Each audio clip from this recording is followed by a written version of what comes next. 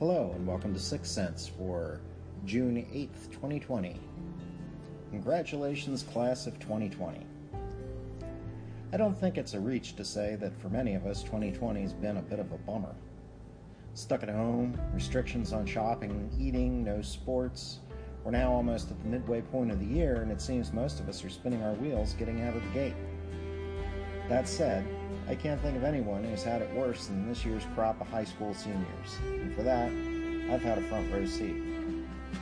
The late winter and spring of this year originally would have been a celebration of all things the kid was involved in, and I particularly was looking forward to jazz band and spring musical.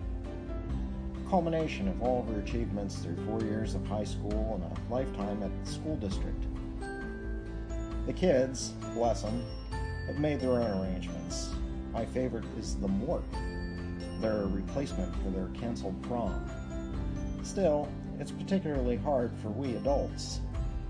This was the youngest, the last one for my girlfriend, and the only one for me.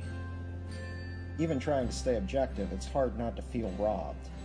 And really, it isn't even about us. The class of 2020 was born in the wake of 9/11, at the beginning of our forever wars, and now graduates during a pandemic against the backdrop of protests. Compounding the issue is Pennsylvania's agonizingly slow emergence from lockdown restrictions. No, the school district is trying its best. It held a virtual senior awards presentation, a virtual baccalaureate, unique maybe, but not the special moments shared with friends and family. Friday night, however, the district and the town both nailed it by holding a parade for the class of 2020. It was the real deal. Streets closed down by police, fire department escort, and each family with the opportunity to decorate their vehicle and drive their senior through town in cap and gown. And parents didn't disappoint, many bringing out their classics or whatever was available to make the experience special. Happily, having a convertible, I was able to put the kid on center stage.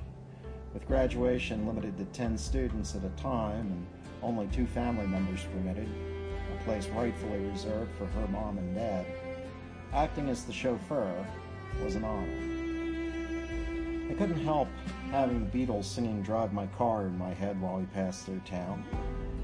And the residents, they stepped up, with friends and neighbors, families, and teachers lining the streets to cheer the class of 2020. They marveled at how much fun they were having, how they could see the students from the comfort of their front yards, and how they didn't have to bake in the sun listening to all those speeches.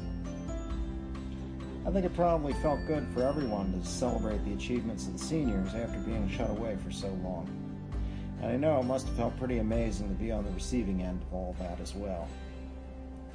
More than a few of us were thinking after the parade it could be the start of something big. What better legacy for this amazing group of young people than the beginning of a new annual tradition? Something worth consideration. But for now, congratulations, class of 2020.